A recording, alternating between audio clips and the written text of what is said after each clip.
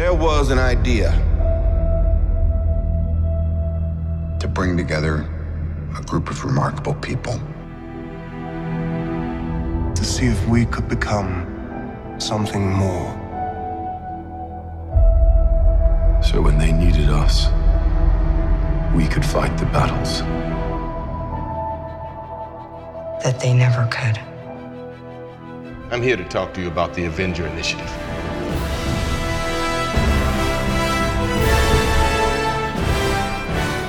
Welcome to Now Playing Podcast Review of Ant-Man and the Wasp: Quantumania. So you've been studying the quantum realm. Part of Now Playing's Avengers and Marvel Comics movie series. The Avengers. That's what we call ourselves. Earth's mightiest heroes. Hosted by Arnie. You're not the one with the hammer. It's Thor. We get confused a lot. Similar body types. Jacob. I've never had a normal life. And Stuart. You're an interesting man.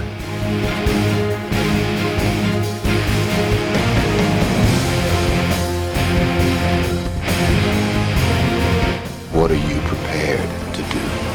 At NowPlayingPodcast.com, you can find reviews that span the entire Marvel Cinematic Universe. Just don't know when to give up, do you? I could do this all day. But be warned, this episode will contain detailed plot spoilers and mildly objectionable language. Whoa, language! Listener discretion is advised. Gentlemen, you're up. We hope you enjoy the show. Showtime, a-holes!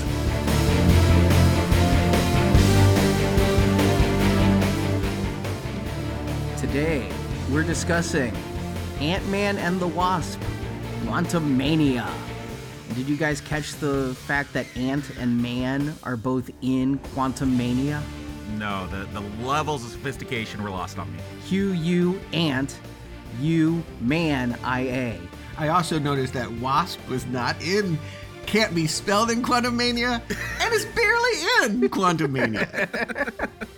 Ain't that the truth? But she's second billed because this film is starring Paul Rudd, Evangeline Lilly. Must be a contractual thing. Jonathan Majors, Catherine Newton, David Dastmalchian, Katie O'Brien, William Jackson Harper, Bill Murray, with Michelle Pfeiffer, with Corey Stoll, and Michael Douglas as Dr. Hank Pym, directed by Peyton Reed. This is the mental organism designed only for casting, podcasting that is, Arnie. And Stuart. And my name is Jacob, and I have 7 holes. So Ant-Man and the Wasp. Ant-Man has always kind of been an afterthought, right? We had Age of Ultron, and then Ant-Man ended Phase 2. And then we had Infinity War, and then Ant-Man came out between Infinity War and Endgame. Thor has the worst movies, but Ant-Man movies are the least consequential of the Marvel Universe, right? Like, you barely remember them. I went back this week to watch the first two because memories were vague. And I don't even remember from this week's viewing what happened in that second movie. Something about a ghost. I mean, they just don't leave impressions. You are onto something, Stuart, because my wife and I go to see this film. In the back of my head, I'm like, oh, there's that whole Loki TV show where this guy has kind of been introduced, and is she going to have questions about that? No, like the whole time she's whispering to me, like questions about Ant-Man 1 and 2, which she's seen and liked, but she just didn't remember them. Like, she's like, wait, when did Michelle Pfeiffer get into these films? I'm like, that was the last one. I had to go back and watch them as well. I honestly think Ant-Man 2 is one of the least watched because I did all those marathons leading up to Infinity War and Endgame. And so when I go to Letterboxd and look at the movies I've watched the most, it's usually because I've been doing Marvel marathons. It's all Marvel movies. But Ant-Man 2, I forgot about Ghost, and I forgot about Goliath, and I forgot completely about Walton Goggins. Who's Goliath? Goliath was Lawrence Fishburne's character. Oh, okay. All right. Oh, God. Okay. The only thing I could have told you was it had a Hello Kitty Pez dispenser that was flying down the hills of San Francisco. That was it. That was my one and only visual reference for the whole thing. And still the best scene in the movie. My one visual reference coming back was Ant-Man as Giant Man in the harbor with a boat. That's the one thing I remembered coming back into it. Yeah, so much of that movie was lost on me. I went back, I did rewatch. I didn't do the whole Ant-Man thing. I didn't rewatch Endgame. I know that movie pretty well. But I did rewatch Ant-Man 1 and 2 to come back to part 3. And just off the top, I'm sad. I feel like the Ant-Man vibe is gone. Ant-Man had been a comedy series. Well, where is Michael Pena? He's like my favorite character in the Ant-Man movies. I did notice that. Like, he does not return. He was in the first two. Greg Turkington's going to return for this one as the manager at Baskin Robbins, but no Michael Pena. They don't need any more of that joke. I'm totally fine if they want to give Ant-Man something to do, which they do in this one. He is tasked with kicking off Phase 5 of the Marvel Universe. Good. You finally get to do something. I don't need more goofing around at Baskin Robbins with his thievery crew of thieves that aren't really thieves. You know, they're comic relief and we aren't to see them as cool. You sound like the coffee shop owner that mistakes him for Spider-Man. You just don't care about this Ant-Man. Do you? Does anyone? I mean, honestly, and I don't mean that to sound rude. It's just, is this anyone's favorite? According to the box office, no, it isn't. I mean, looking at the openings for the first two, they were pretty small, no pun intended. The first movie had a $57 million opening, and the second movie had a $76 million opening. That's on the heels of Avengers movies. Like, when everybody is at their most Marvel hyped, Ant-Man is bringing in box office numbers that you almost need some Pym particles to make Marvel worthy. Yeah, so why do this? Why are they holding on to this? Why are they having him? I guess because he's one of the last ones left. I guess he is the sexiest man alive. I forget that Paul Rudd does have those bona fides from People magazine. And Paul Rudd is just a general likable guy. Which never got you shit at the box office. Just ask Greg Kinnear.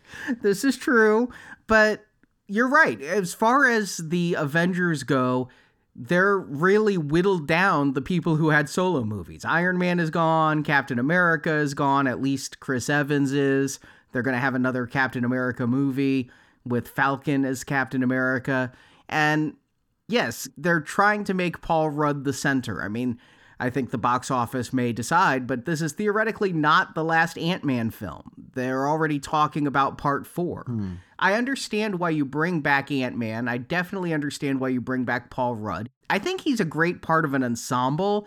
Like, Ant-Man's best films were Civil War and Endgame, and not his solo stuff.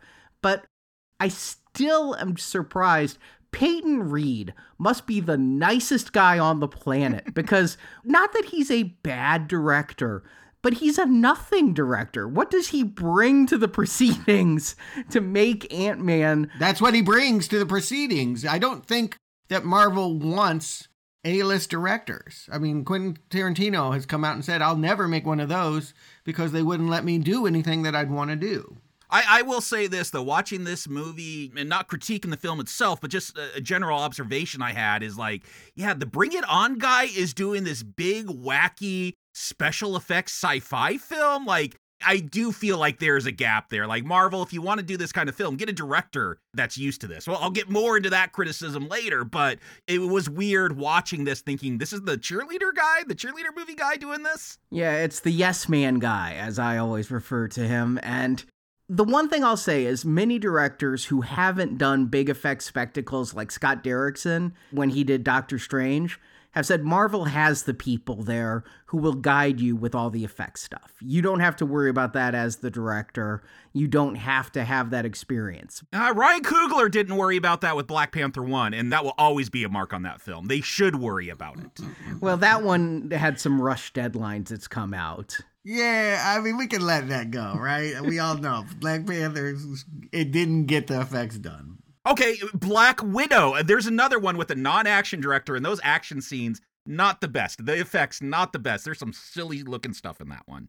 Maybe they should hire action directors, but the way I see it, they grab yes men and nice guys that have little vision but are willing to take on the managerial duties. I mean, it's a management job. It's a middle management job. Your job is to convey information from the top brass to the people on set. And there's a hierarchical we lionize directors because they're visionaries, they break boundaries, they do creative things. That's not this role. That's not this factory. That's not what you would hire for this position. This is a factory. And what this one cool director wants to do might completely gum up the works. Cogs, gears, all might jam up if they're allowed to do too much cool. Yeah, as we found out with Edgar Wright in this franchise. Let me have a counterpoint, though. I know you guys hate that first Thor movie, but I think it's fine.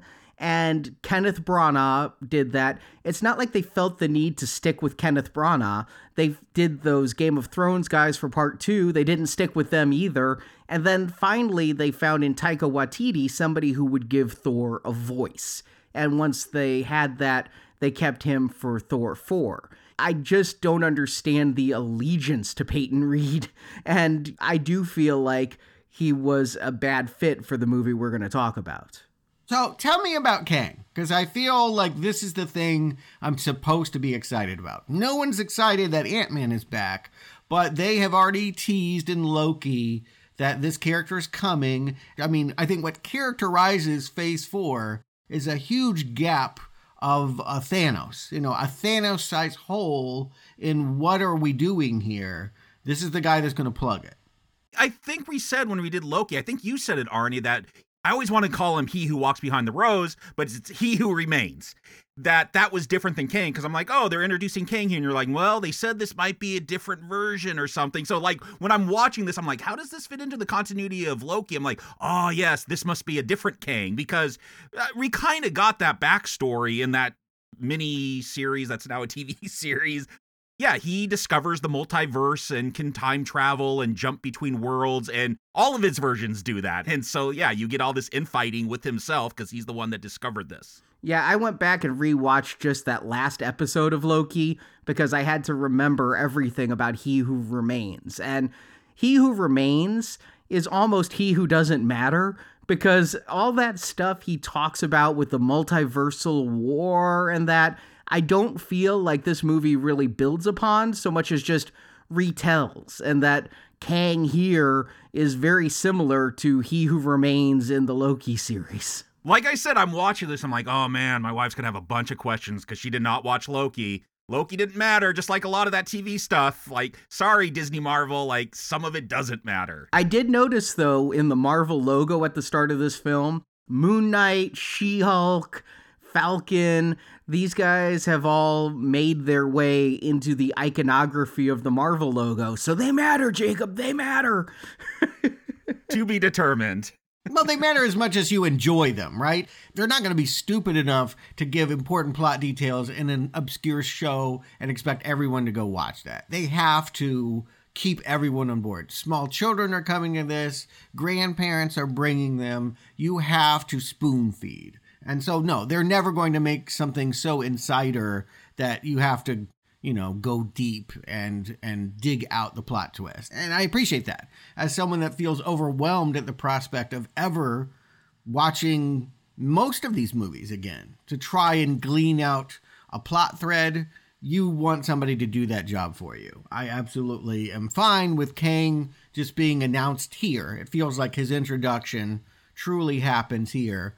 But was he a big deal in the comic book lore? I mean, he has his storylines. He's not a Thanos. He's not someone that sticks out to me as like you would build this whole, what they did with Thanos in Infinity War. Like, this is going to be your next huge, 10 years of Marvel films. Like, okay, that is not the one I pick, but they have traditionally been able to pick more obscure characters and do really great things with them by recreating them for the big screen. Did you know his name before he was introduced in this, or did you have to dig him up? Oh, for sure, yes. Okay, so he at least had name recognition. Okay. Even I did, and I know who he is. I think he's like Mr. Fantastic's descendant, like great-great-great-great-great-grandson or something like that. Something like that, yeah, like thousands of years in the future. And I don't read a ton of comics, but I knew that about Kang. All right, that's really all I was asking was, did they go Guardians of the Galaxy deep? Or is this something that comic book fans would know? It's somewhere in between. Yeah, okay. Got it. I put him on the level of an Ultron, not necessarily a Thanos, but he's an Avengers villain that has appeared many, many times. Okay. Yeah. And he does tie into Fantastic Four, which they are going to be bringing into the universe as well. Mm-hmm. So I know this is the beginning of many movies for Kang. Is this the end of Paul Rudd? You said there might be more Ant-Man, but is it going to be Ant-Girl? I mean, like, I feel like this movie is kind of a passing of a baton of sorts. I mean, that has been the whole last phase of Marvel, hasn't it? Like, here's your new Black Widow, here's your new Hawkeye, here's your new Iron Man. Here's your new Black Panther. Yeah. Well, that was handed to them, but yes. Here's your new Hulk. Yeah. Yeah, it feels like this could be recognizing that almost everyone from the first decade is now aging out, bowing out, doing other things. Paul Rudd doesn't want to do this for 10 more years, right? I think he does. I mean, they're talking, he is in discussions of what the plot for part 4 could be. Again, it really depends, I think, on the box office. Are they going to want to do this again, or are they going to just want to keep him as part of an ensemble? But Ant-Man 4 is very much on the table. That said, they have so many films on their slate already. I don't know when they do it. Would it be 2027 at that point? That's what I mean. This may get lost in the shuffle. Yeah, Paul Rudd might start to look like he's aging at that point. I doubt it. What is the box office for this thing? How does it compare to the 50, 70 million that the other two hauls have been? By far the biggest, but the early lofty estimates of 140 over the 4-day weekend cooled, and now they're looking at 100 million over the weekend and maybe 110 counting President's Day. So still kind of puny for Marvel if you compare it to Doctor Strange at 185 million. Right. That was crazy. Thor 4 at 144 million. Ant-Man still isn't the draw that those are. Mm-hmm. For sure isn't a draw on a Friday afternoon when I saw this, because there was about as many people as when I saw Knock at the Cabin, about 6. Wow. Did you see it in a big format? I saw it in IMAX. I just saw it in a regular theater where they didn't charge me $2 extra to have good seats. Mm-hmm. I saw this twice. I went Thursday to the early showing. They had one IMAX 3D showing the whole day, 4 p.m., and it was a enthusiastic, if anemic crowd. I mean, at 4 p.m., you're still just getting out of school or you're at work, and they did charge an extra fee for the 3D tickets, so I ended up paying like $28 for my tickets there. Ridiculous. Yeah. Mm-hmm. But I got a good seat. A great line of sight, but I'd say it was maybe 1/3 full, and then I went back because I'll just say up the top, the 3D wasn't worth it.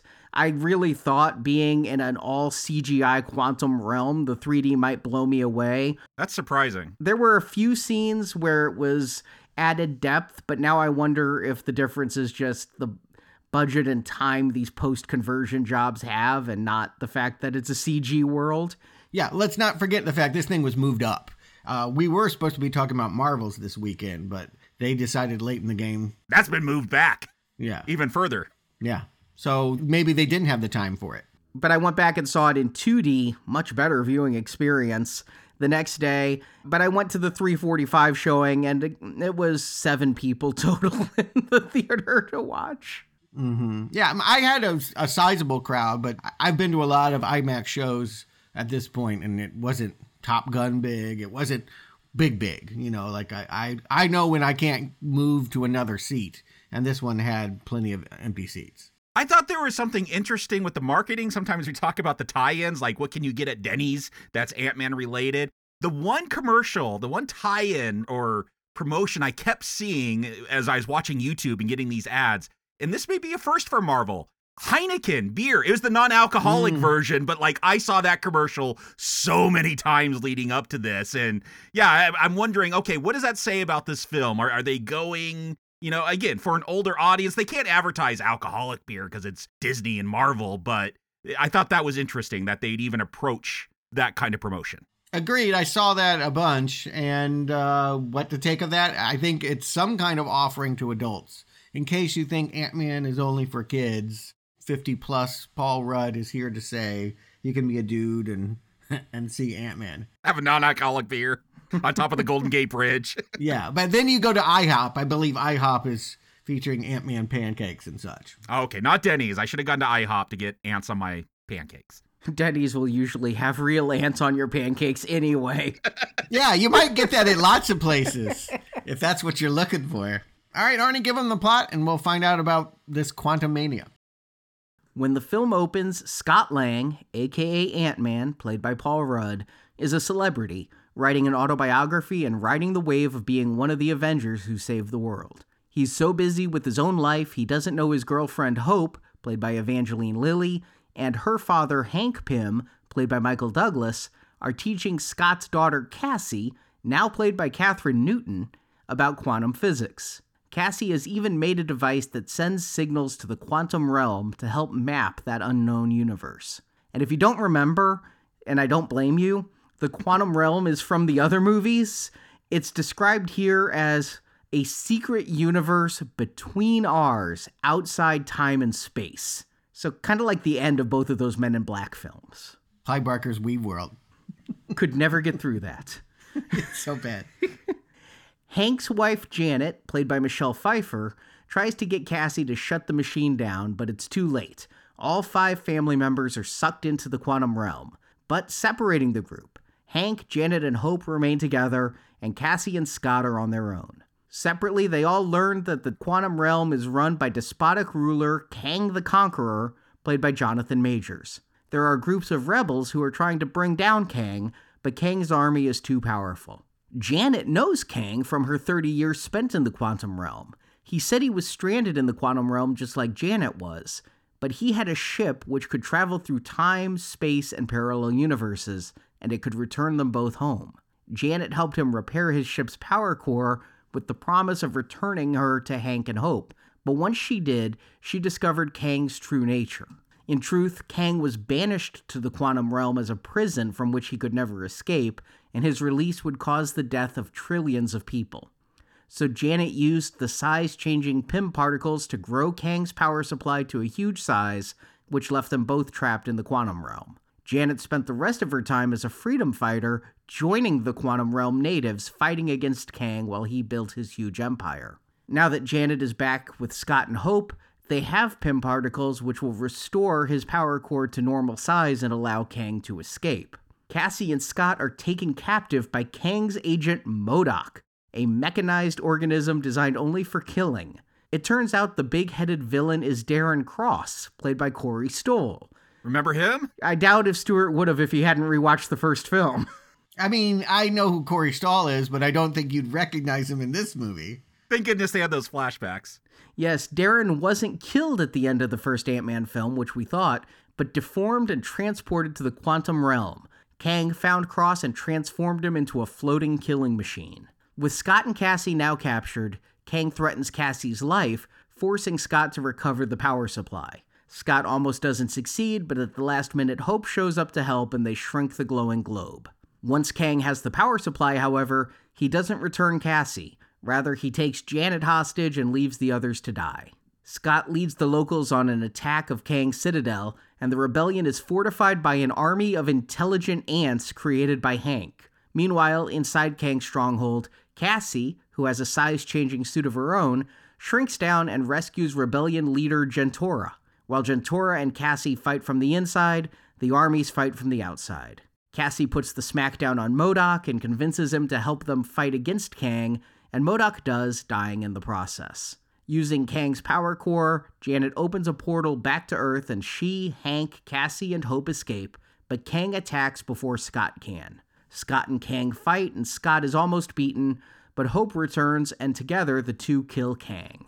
They return back home and resume regular life, but Scott is bothered by the thought of another terrible thing happening, as credits roll, to a scene of an infinite number of Kang variants from all the timelines.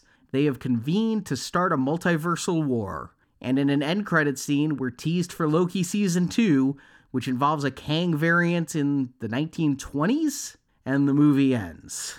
And as we start, in case you have, like me, forgotten Ant-Man and Wasp, we begin with Michelle Pfeiffer. Yes, she spent a lot of time in this quantum realm, and we don't know much about it, but this shows us that she wore a lot of hoods, took care of some slug horses, And then one magical day, a streaking comet came down in her cave, and there is Kang. Now, I'm not an idiot. I know this is the villain, but it is a fool because you believe at this moment, in his moment of weakness, he looks like someone in need of rescue. He hasn't turned evil yet, is what I'm assuming. You have to feel bad for Janet because we'll find out she didn't reveal much about her time in the quantum realm, but I got thinking about it. How much time has she had? She spent 31 years in the quantum realm, and she was rescued in Ant-Man 2, but at the end of Ant-Man 2, she was turned to dust for 5 years by Thanos. Now, I don't know how long after Endgame this movie is. I'm presuming 1 or 2 years, but that means Janet has only had like 1 or 2 years back in the regular world. She spent so much time here in the quantum realm, more than half her life, I presume. And Stuart, you say he hasn't turned bad yet. I think he has, because this is jumping later into the film, but he talks about how he's killed a bunch of Avengers. Not in this moment. He doesn't talk about it here. It's his actions that caused him to be banished. Yeah, later on, he talks about how he's killed the Avengers a bunch. Why isn't that the opening? Like this huge fake out of him killing who we think is our Earth 1999-99 Thor or something like that. Like, that would be a real grabber. I was kind of surprised. Like, after what they did in Doctor Strange and the Multiverse of Madness with those offshoots of the Marvel Universe, Reed Richards and all that, like, why wouldn't you have that as your opening here? It could have been a stinger attached to Marvel's that now, because it's moved, isn't here. Or, like I said, it could just be a way of having you have sympathy for Kang before you hate him. This fool of the eye allows you to think, oh, he's still innocent. And something will happen to him in this realm that has him become the asshole I saw in season 1 of Loki. And because I came in with the pre-knowledge of Jonathan Major being Kang, and because I saw Loki, I instantly thought this was some kind of ruse. Like, he needs Janet at this moment. He saves Janet's life. Yeah. But I figure this is the bad guy, and what's he going to do? And we're not going to find out for a while, because it goes from this into modern day, and we're in the Ant-Man of comedy that we know from the previous two. Paul Rudd going around, the coffee guy thinks he's Spider-Man, strangers want him to take photos with their dogs, which I thought was hysterical. Yeah, the fact that he's got his autobiography that he's written and he's doing readings for, I don't know what bookstores, like there ain't no bookstores around anymore, but he's doing his public reading. They're really coming out with that book. It's being published in September. I can't wait. Okay. If Paul Rudd does an audiobook reading, it will be heaven. He has to. Like, that seems like the main selling point. Look, I know Marvel has to expand their universe, actors, contracts end, and they have to get new people. It did feel nice, like, coming back to a more familiar MCU, though, with this opening after, you know, Eternals and Shang-Chi and, like, all this new stuff. I like what they do with their universe building, with the snap and all that, and seeing the repercussions. So I like this. Like, yeah, he's going around, hey, I saved the world. I'm an Avenger, too. And no, you're an Ant-Man. Not really. You know, Hope is getting a lot of awards here at the beginning. She's doing all the humanitarian work while he's dining out for free, is the way that it's sort of pitched here. He's reaping all the benefits while she's still trying to save the world. I want to give her one more award, the Rachel Maddow lookalike contest. You win. Damn, I didn't even recognize Evangeline Lilly for like a good 5 minutes. I'm like, but where's Wasp? The very first scene where you see her in the office, she's putting on the Wasp suit and they're having that date on top of the Golden Gate Bridge. With their non-alcoholic Heinekens. Again, this is all done in very rapid montage, and I'm thinking that might be a secretary or something. I don't know. Is Scott cheating? I couldn't even remember the relationship, if they were brother or sister or what. You really didn't retain anything. I retain nothing because I want nothing. I don't have any love for this at all. You say that you're charmed to be back here, couldn't care less. My problem is we're supposed to think Evangeline Lilly and Paul Rudd are in love in this movie. We are? Yeah. Oh, absolutely. Yeah. We get it at this Golden Gate Bridge date. Mm-hmm. We get it a little bit at the end. But man, throughout the rest of this movie, they're not even together. You know, they're separated on their own missions, and I just don't feel the love between these two coming through. I feel like in these early scenes, they're just lacking chemistry.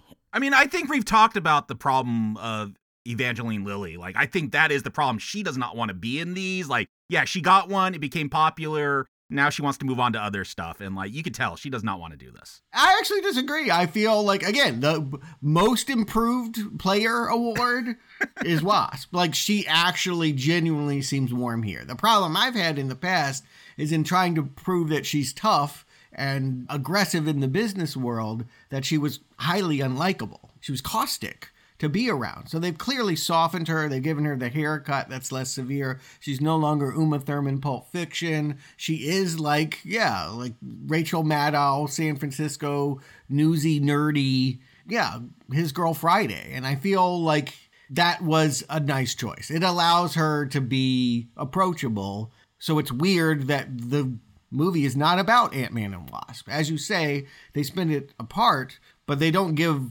Wasp anything to do. This movie's entire focus is going to be on Cassie. Oh, you think Cassie? I think Janet. No. Janet is there for the backstory, but this movie, the theme is being present for your daughter. Yeah, this is a family Disney movie. Like, it really sticks out. Yeah, Cassie is now in jail. Like, the book reading gets interrupted because jail is saying your daughter has been involved in some kind of political protest. We don't know what, but she's continuing in the tradition that Scott used to be involved in of fighting corporate America. They say she was doing a homeless camp. The police were rousting a homeless camp, and she was protesting against that. And I like this dynamic they set up at the beginning here with Hope, who like is using her resources not to make like more Iron Man suits, but to create affordable housing. 100% on board for that. They say 700,000 people left California in the pandemic. Not enough. Housing is still not affordable here. So what's interesting is Hope and the daughter, they're more progressive. Like, they are actually taking actions to solve real life problems, where Ant-Man is, yeah, he's basking in the celebrity. Which I feel like that was Iron Man's whole thing. Like, yeah, he's always making suits on his off time, but a lot of these characters, it's more about, yeah, how they interact with the public and uphold the status quo when a bad guy from space shows up. But here, they're actually trying to solve things, and Ant-Man's not. And worth pointing out, Cassie is not her daughter. Are they married now? Like, she's playing sort of a mother role, but I don't see that they have any real scenes together. So it would help to see that their activism is united. It doesn't feel like what Hope is doing is what Cassie did to get in jail.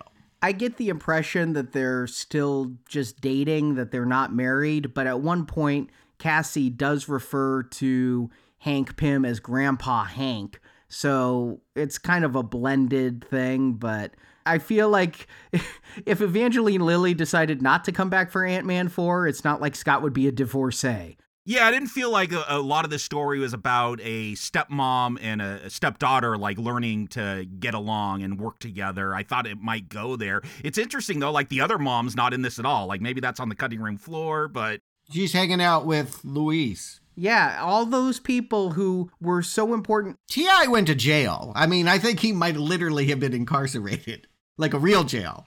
Well, T.I. got canceled, yes. But I feel like these solo films give a chance for these characters, these heroes, to have their own supporting cast. And by jettisoning all of them, we get one cameo in here. We get Agent Wu, who was also in WandaVision, is having dinner with Scott at one point. But we don't see Louise. We don't get to see Judy Greer. Where's Judy Greer? She's in everything. No. I've never heard you ever say those words, Arnie, and I know you don't mean them. So just stop. That you think there should be more Judy Greer here is a straw man argument you don't even mean. I'm saying I wanted the supporting cast, and they've really narrowed it down to, yes, as if the family just consists of these 5 people. Grandpa Hank, Grandma Janet. I'll stand a part of that. Yay. Throw out all that other stuff and just get to the quantum realm. The thing I appreciate most about this movie, it's called Quantum Mania, and by minute 12, we're in the quantum realm and we don't leave until the movie's over. Is it that fast? Because it does feel very fast, and I do appreciate that. Like, let's get on with the story. These movies are always like 20 minutes too long. Please. But like, at least they get there quickly. Yeah, too quick, I feel. I feel like this is whiplash-inducing. No, this is what I want to see. I do not want more Baskin-Robbins jokes. I do not want more Louise telling a story long-winded. Get to it. Absolutely. This is the thing that matters. Kang matters. The rest of the Ant-Man universe, subphylum, is his ant colony is worthless. But yeah, it is super fast. Like, they get Cassie out of jail, they're having a pizza dinner, and she's like, oh, in secret, Hope, Hank, and I have been working on this. She says something that I found hard to believe.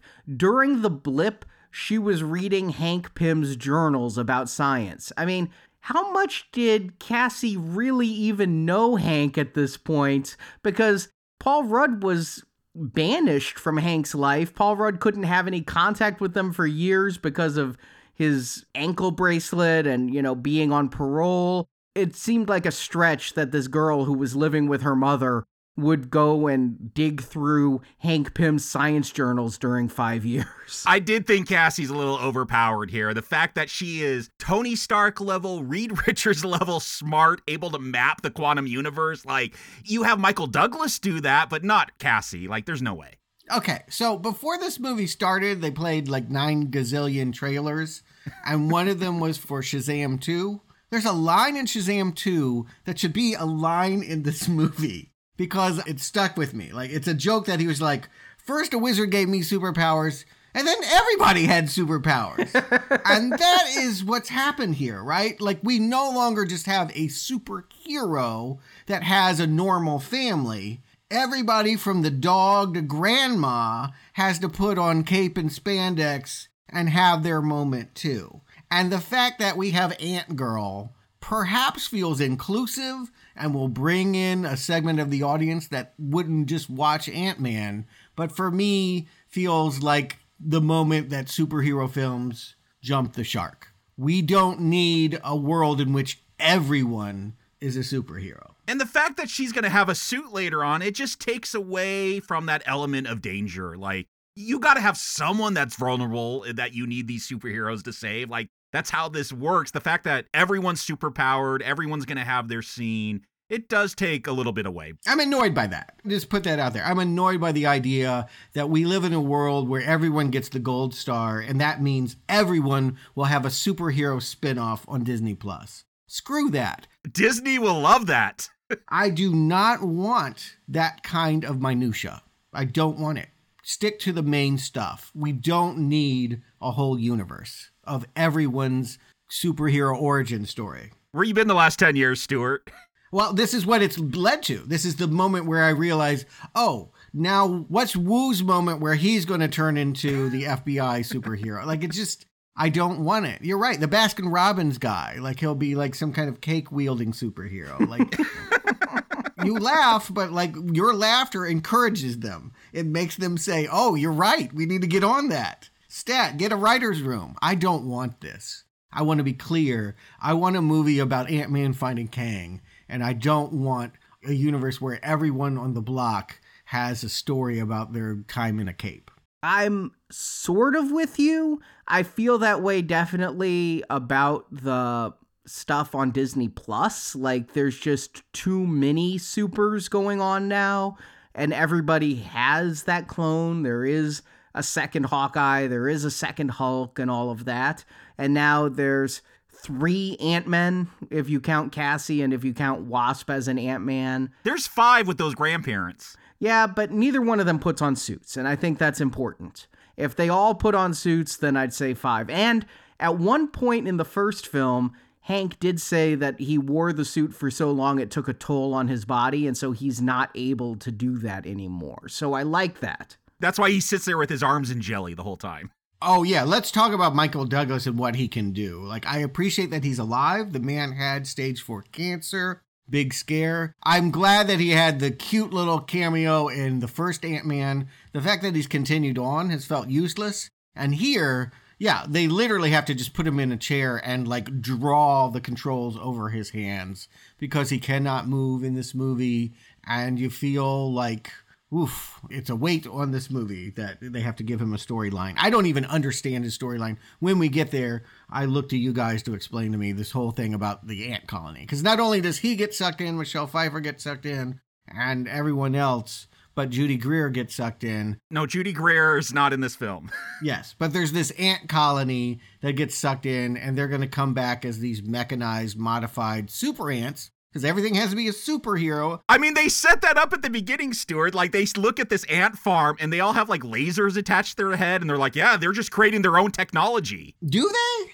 That's what they tell us. Do they have them? Yes. In the beginning? I saw that later. No, that's in the very first 10 minutes. Yeah. Okay. Before they go into the quantum realm. Okay. It's a fast 10 minutes. So to me, I felt like I processed that 30 minutes later. But okay. So there's super ants, and they'll be his friends and help him stumble through this climax. You know, coming in, I didn't expect to be the one defending this movie, but I like Michael Douglas's performance. I agree. They're not given much to do. I feel like Hope and Hank are really sidelined in this film. I feel like the Wasp in Ant-Man and the Wasp is Janet, and that this is Scott, Cassie, and Janet's movie, and the other two kick back. But Michael Douglas, his performance here, I have no problems with. I like his sense of humor. I laugh when Cassie's in jail and he goes, I just would have broken you out using ants. You know, I mean, I found that line funny. I think this cast works well when they get their lines. It is telling, though, like, Michelle Pfeiffer, well, she'll get a stunt double. I don't think she's pulling those moves off, but she gets fight scenes.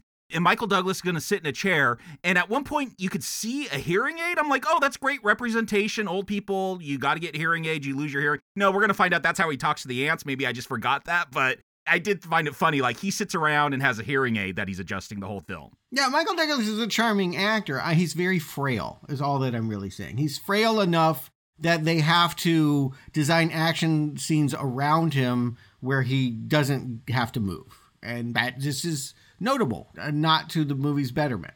Arnie, you rewatched the previous Ant-Man films. I did not watch for this viewing, those ones.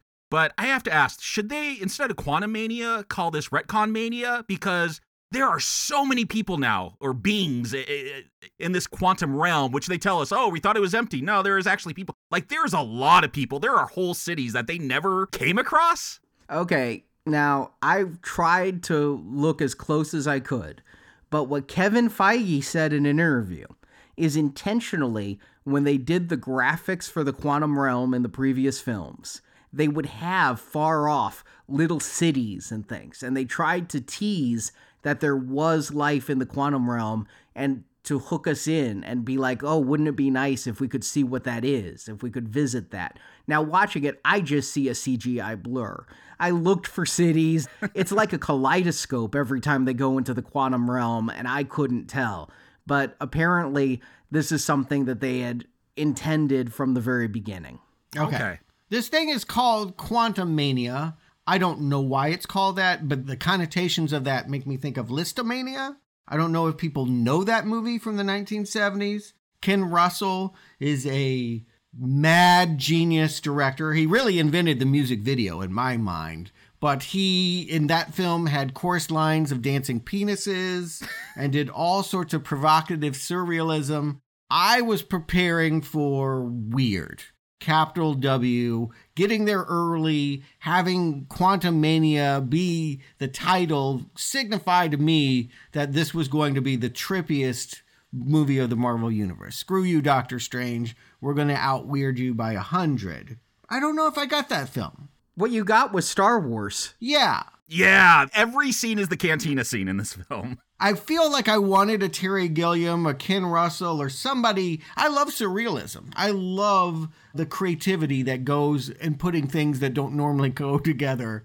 But this movie, it feels surrealistic in the way that I feel like a lot of kids' entertainment is. Like, I hate to be boomer on you, but like when my niece shows me Adventure Time. Oh, don't bad talk Adventure Time. I just feel like they just show a dog and a unicorn. They just throw a bunch of stuff on the screen and it's like, what was the point of all this? You don't know the lore. What is the point of all of this? Like, you're telling me I haven't gone deep enough. I feel in this case, with this writer, the person they got to write this film is the joke writer for Jimmy Kimmel. He's never made a movie before. And I feel like everything we get is cute and kid-friendly. And I miss a Terry Gilliam surrealism of Time Bandits. I mean, Stuart, you said that this is what Marvel does. They don't get visionaries behind their films. They are the vision, and they get managers to bring that vision to life. They would never get a Terry Gilliam. Not that Terry Gilliam would ever do a Marvel film. And if he did, it would take 20 years. Yeah, and then it'd be like, oh, yeah, that's kind of okay. Yeah, people would die. We can imagine the tragedies surrounding such a production. I don't say get Terry Gilliam. I just thought... I really did believe this, too. I really thought this was going to be darker because they recognized it was important to establish a villain. You're associating Quantumania with dancing penises from 70s cinema. To me, it's a jokey name. It's like, yeah, Quantumania. It's like this weird quantum physics, but you put mania at the end, it just feels like lighthearted and jokey, and that's what Ant-Man is. And I agree, I wanted more weirdness, but I got a lot of weirdness for a Marvel film in this one. Yeah, I feel like they're really sending us into another realm, feeling very isolated from the Marvel universe. You know, we get 10 minutes in the Marvel universe, and now we're in another universe, and I honestly think they chose Quantumania because it has Ant and Man in there in the letters. I don't think it goes much further than that. Okay, again, I knew I shouldn't put too much stock in Listomania. It was a flop even of its day, but it's become something else. Phoenix made a song about it. And I'm not bashing this movie. I want to calibrate my comment to have you understand my expectation. I was expecting this to be a dark, surrealistic movie that orients us to a new villain that's going to be super important. That stars Ant-Man. That's the thing that should have tipped you off. I didn't feel like Ant-Man was going to be the focus, or that Ant-Man was going to finally be a real superhero and not a punchline.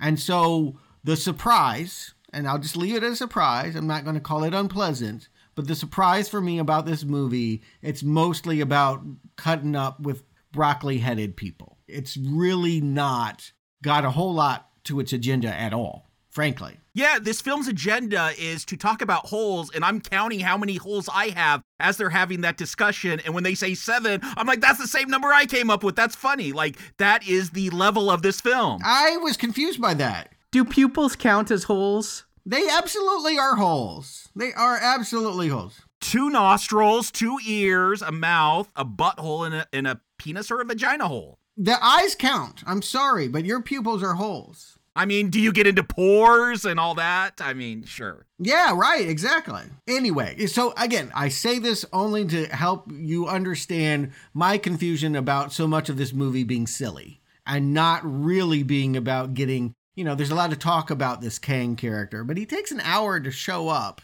and I don't even know what he's doing. He wants to get away and he's built some kind of city and he's built like a killer, you know. He has stormtroopers. Yeah, blue-faced kind of people, but it's not the movie I expected it to be, and it isn't as plot-driven as I think Marvel needs Phase 5 to be.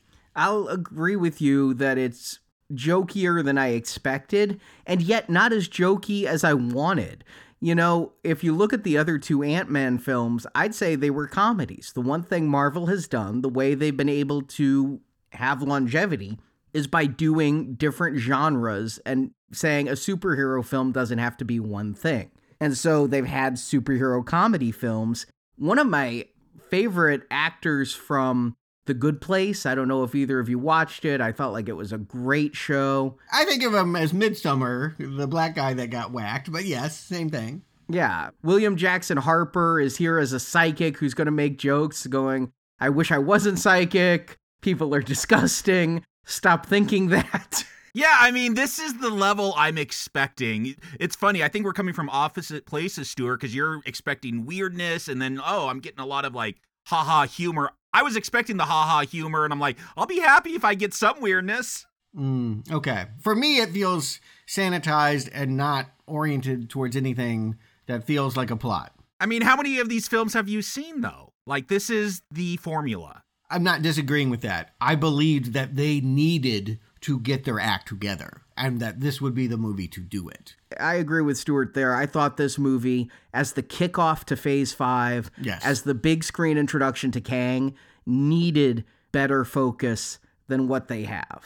Yeah, that's all that I'm saying. Do I enjoy this? Yeah, it's okay. Let's walk through. There's not much to talk about. It's kind of where I'm left with this. I mean, it ends up being a Star Wars film. Like The Empire Strikes Back, we split our heroes into two groups, and they each go to a cantina full of aliens. Where they got to drink weird juice. Yeah, which conveniently allows them to understand the language. I'm glad that they have some process to do that instead of just everybody in the quantum realm happens to speak English. I mean, it's like Hitchhiker's Guide to the Galaxy with the babblefish you stick in your ear so you can understand alien languages. I wish it was. Thank you for bringing up Douglas Adams, because I kept going to Terry Gilliam, but this is another one. I feel like there are people that do this kind of weirdness and it has an adult sophistication, right? And like this one is one you can take young kids to. I don't really feel like anything that it does is that challenging or weirder than what they're watching on Twitch stream. It's Star Wars. Okay. I mean, and I'm on a podcast with two people that revere that movie. To me, that feels like, okay, yeah, you're milking a 50-year-old franchise at this point. I mean, that is Hollywood. That is the state of Hollywood today. So I guess so. I guess I'm just processing this still, that I feel like I thought the quantum realm would be more. I thought Kang would be more. I thought that Marvel, after getting the criticism that people didn't know what they were doing with all of these characters, I won't say it again. I've said it enough, but I really just felt like I spend most of this movie wondering what's the point. And I spend a lot of this movie feeling that this script is not tight. You say this is a first-time scriptwriter. Yes. I mean, so they go to this cantina, Hank, Janet, and Hope go to this cantina because they're trying to meet Kylar, who is somebody Janet knows from their freedom fighting days. In the quantum rail. Yeah. Why do you bring in Bill Murray for this? Why do you have such a great cameo and use him just for this? I swear, coming in, I knew about MODOK. He was in the trailers. He was? Yeah, he was. So I knew that they had Corey Stoll in the trailers, but my hope coming in is that that was a trailer foolery and Bill Murray would be MODOK. Did you know Bill Murray was going to be in this? Because I missed that. He was in the trailer. Yeah, I didn't see no MODOK, but I did know that Bill Murray was here. I have a theory on this. I'm just going to throw it out. Bill Murray's a really weird dude. If you want to reach him, like he has like a mailbox, like you have to mail him an old-fashioned letter, type it out, send a courier pigeon. He doesn't have an agent, and so he doesn't book a lot of gigs except through friends. I think he only does like Wes Anderson movies now, or Garfield movies, because contractually he screwed himself. No, Chris Pratt is the new voice of Garfield. Oh, good. I'm so glad he got out of that. But you know what I mean. He just doesn't book a lot of gigs. But that last Ghostbusters movie, right? Afterlife, Ooh. He ran into Paul Rudd and said, hey, how do I get into one of these Marvel things? Paul Rudd ran back to the people making this film and said, write something. And yes, it's a squandered opportunity. You could have Bill Murray, one of our great comedy giants, he could be the villain or whatever you need him to be. After I saw the film, again, I was surprised he's here. He was never in those non-alcoholic Heineken commercials that I mostly saw promoting Ant-Man. I saw the trailer maybe once or twice and had forgotten that. But I did read afterwards. Yeah, I was surprised he showed up. And he did say he wanted to play a bad guy, and I guess he kind of does play the bad guy here. He's going to turn on them. He's definitely the Lando Calrissian without the redeeming arc. It feels like they write him in real quick, though. The shock is he will never return. He has this one scene where It's kind of funny that, yes, Michelle Pfeiffer, in desperation, 30 years in the quantum realm, she banged him. That's it. Yes, the person he was rebelling against, they're still not using the word Kang yet, but they're implying that this person that blew in at the start of the movie is become this conqueror. He's turned to that dark side, and she's disappointed. And it's a gunfight. And he is going to have a moment where he's going to eat this like baby squid thing that's screaming and crying as he eats it. It's a real old boy moment, if you've seen that film. I have, yes. He's going to get his just desserts because Hope is going to make one of those squids giant and the squid is going to be eating him as they fly off and steal his ship. But yeah, it does feel so wasted that this is what you do with Bill Murray. And you're right. It feels like an unnecessary stop. What do they get out of this? They get that he was a freedom fighter who now works for Kang, and they get a ship out of it. but you literally could have cut it if it wasn't Bill Murray, and I don't think that it would have mattered. I mean, it's colorful. There's a lot of characters, and you can make statues and figurines out of all this stuff. But yes, there is not a plot to drive forward. Honestly, there's not a lot that's going to happen. The one other plot strand that gets dropped here, it's a tease of, oh, Kang is going to get your friends. They're worried about where Scott and Cassie are. We've cut back and forth, so we know that they're hanging out with rebels. And Bill Murray's character says there's been some kind of mechanized killing machine that's designed to hunt them down. You're to think that they're in real peril. Oh, come on. When they say this mechanized organism designed only for killing, I'm like, oh yeah, there's MODOK. All right, I guess comic book people would know what that means. I did not know this was coming. I thought that this would be a real delight to learn this in this moment, that it's actually the weird Jack Kirby character with the baby legs. I know. I love MODOK. I love that design. I have MODOK statues in my house. I wondered, could they ever do it? The writers of Winter Soldier said that they felt they could make MODOK work as a Captain America villain, but they just never got a chance. I thought he might be just too weird to bring in, but the fact that they did bring him in, baby legs and all, not like Arnim Zola, where he became a mainframe instead of a walking robot with a face. No, this is his comic book MODOK, basically. Yeah. Only in the comic, he's super intelligent. He's like one of the smartest beings ever. He's a mental organism, not a mechanized organism. Well, the acronym changes from comic to comic to fit their needs. It's worth pointing out I only know this character because I've been to Arnie's house a lot, and there are statues of him all over the place. And I had the misfortune, and I think this show has been deeply buried, but there is some kind of stop motion Patton Oswalt MODOK show. I watched one episode of this because I was like, well, MODOK's this thing. I got to understand it. And clearly, the fact that it was on Hulu and not Disney Plus speaks to how much distance they're trying to put between that show and, the Marvel Cinematic Universe. Oh, that show was so bad. Just a real quick one-line review. You could have replaced it with Skeletor, or you could have replaced MODOK with Cobra Commander and had the exact same show. It is just a robot chicken sketch that stretches on way too long. Oh my God, that is bad. Yeah, that's what it felt like. And I've only seen about 30 seconds of Robot Chicken, but yes, that checks. Yes. It's adults playing with their toys and not doing anything funny. And making the same joke over and over and over. Not doing too much that's funny. So anyway, long story short, I'm eager to learn what the importance is of MODOK. He has never been Yellow Jacket, right? This is a conception for this movie. No, this is all new. Yeah, MODOK in the comics is mostly a Captain America villain, though he fights everyone eventually. But yeah, to put him in the quantum realm, maybe that's how they justify it in the cinematic universe, like this really weird looking character that maybe wouldn't work on Earth. But yeah, when you have people with slug horses and jelly bodies and all that, it makes sense. Broccoli heads. Yes. Again, what I would say, if there's a relationship that matters in this movie, it's not Ant-Man and Wasp, it's Ant-Man and Cassie. This is her worst nightmare. From the first movie that she was attacked in her bedroom, you might forget that the climax of that film was like literally in her bedroom playing on her train set. She has had this fear of Yellow Jacket. The fact that he's back should be terrifying for her. I think it just ends up being this pep talk between father and daughter about, I don't know. There's just so much about Cassie that she needed to have a father figure. I wish they had written it that she actually needed Scott. I feel like she's so self-actualized that she didn't suffer by him not being in her life. Yeah. Again, this goes back to my complaint that this film has some very loose writing in it, is I'm struggling to figure out what Cassie getting arrested has to do with her arc in this film. And closest I can come up with is she wants to help people. Scott has ignored them. And when they find this ragtag band of rebels there, Cassie wants to help the rebels and Scott just wants to save Cassie and get home. And Cassie gets that line in, just because it's not happening to you doesn't mean it's not happening.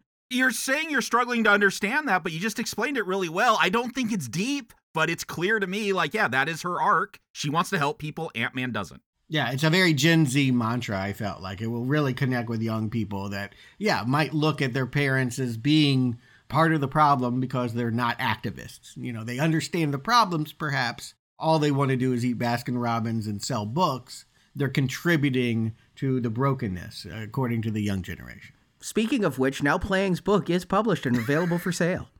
And I do like Baskin-Robbins, so I'm a real Ant-Man. Mm-hmm. So anyway, I guess what I'm saying is if you're going to make this the relationship, if it's Ant-Man and Ant-Girl, I really want to watch something unfold here, but she doesn't seem damaged. And she has a suit. She already knows how to use it. Like, they make this point that she's had to grow up on her own, and yet she's well integrated with the grandparents. And yes, the writing's bad. We can all admit that this is a joke writer who doesn't understand characters. Yeah, it's a comedy. But he also doesn't understand pacing. Am I the only one who both times I watched it feel like this middle is exposition heavy as they keep giving us drips and drabs information about Kang, and this movie drags during it? Yeah, I did want them to finally just say Kang because there's so much hinting about him. He's coming. He's looking for, okay, just get to it already. Even I know it's Kang. I'm like, come on. Yes, we know Kang. And other people do too. He was in the Loki series. You can't keep this game up. He was at the beginning of this film. Like, if you know basic story setup, like that character's got to come back at some point. Well, no, you know he's coming back, but what you want to know, and what Michelle Pfeiffer does in this moment is she's flying to the place where the two different groups will reunite, is that she finally explains her story with that alien, that she worked with him. The way I describe it is he's got a engine core that's circular, a globe of some kind of power structure, and I don't understand the science. I don't think the screenwriter understands the science. There is no science. Yes, but they end up solving the problem, but in doing so, she also reads his mind and realizes he wasn't crashing here. He was banished here, and now she doesn't want to give him the means to leave. Yeah, quantum mania, retcon mania, telepathic mania, like everyone's reading minds here. Yeah, that ship is linked to his brain, so when she touches it, she knows what he's done. Mm-hmm. And what has he done? I mean, exactly, it sounds like it's He Who Remains. He talks about how there's a lot of him, and they were children playing with the multiverse, and they were going to damage the multiverse. So he has destroyed timelines, just like He Who Remains in the TVA did, in order to maintain order and to stop the variant hymns. So it makes this Kang sound not like a villain, but like... he's the good guy. Yeah, somebody who's keeping order. Oh, yeah, no, we know that now. We know that by the end of this movie, that they think they've beaten Kang, and what they did was they defeated the one Kang that can fight all the other Kangs. But all the other Kangs didn't do anything in the, 25 years that this Kang was in the quantum realm? Well, no, if you go back to... I think you have to go back to Loki where they explain all this more, where, once Kang and all the different multiverses realized he could jump around, things started going bad, and I took it that this one was going around, I don't know if he's killing other Kangs, but they really do make it sound like he was the one doing all the killing when, I don't know, He Who Remains had a bureaucracy to do it. Yeah, it's strange to me that they're repeating this, and it just feels like they're repeating the exact same points they made at the end of that Loki series, and either because they don't think people will remember that Loki series. I mean, I had to go back and rewatch that last episode to remind myself of all this minutia, or because the left hand and the right hand don't talk to each other at Marvel anymore, and it's just not a tight continuity. But I don't know if I'm supposed to fear this Kang, because Janet's there and is like, you're killing trillions. And that's true. That's what He Who Remains did also. I think this is all misdirection. She misunderstood him. She believed that he was the one and only Kang who killed all of these trillions, when in fact what she saw interconnectedly through all the multiverses, several different Kang's crimes, and put it all on the one dude that wants to go back there and kill his other selves. It seems like, and this happens in a lot of movies, like, just take an extra 2 minutes to talk it out. Like, Kang, just explain what's going on, and maybe she won't have this violent reaction to you. Yeah. Just talk. But this Kang is a despot. I mean, he is going to build an empire. He is going to be the emperor there. When they rebuilt the ship, this is dropped in dialogue, no question if you didn't catch it. But when the ship came back online, it gave Kang back his armor. And his armor allowed him to become a conqueror and allowed him to build an army and all of this stuff.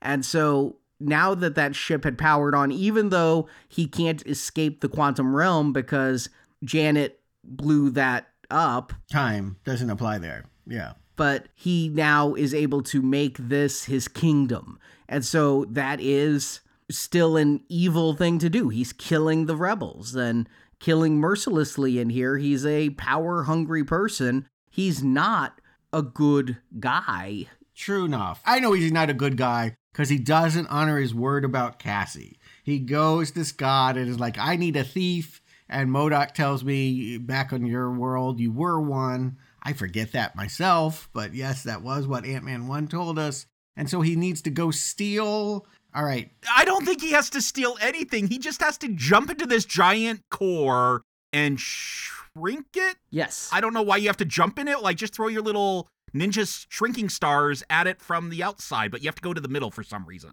Yeah, I don't really understand that as well, but it does lead to one of the best scenes in the movie because as you enter this, because the power core manipulates time and space, you end up with this probability storm is what MODOK calls it, and you get a million Paul Rudds all talking to each other, including one who, in his reality, still works at Baskin-Robbins. Yeah, he's inside a Schrodinger's box, if you know that whole paradox where you don't know which way it's going. Infinite possibilities. Yes. Everything that he could possibly do is represented here. And I feel like this writer, kind of understands that concept probably as well as I do, but he's not smart enough to do smart jokes about it. Like, these are the jokes that I would write. Like, yeah, Infinite Scotts, one of them's in the Baskin-Robbins suit. Like, it's funny enough, but it could be better. I just thought we would get a lot more of this kind of trippiness, and I thought it would just play darker. I don't know that there's ever a moment that's scary. Like, I thought that you would want to do that, particularly since you're building towards a supervillain.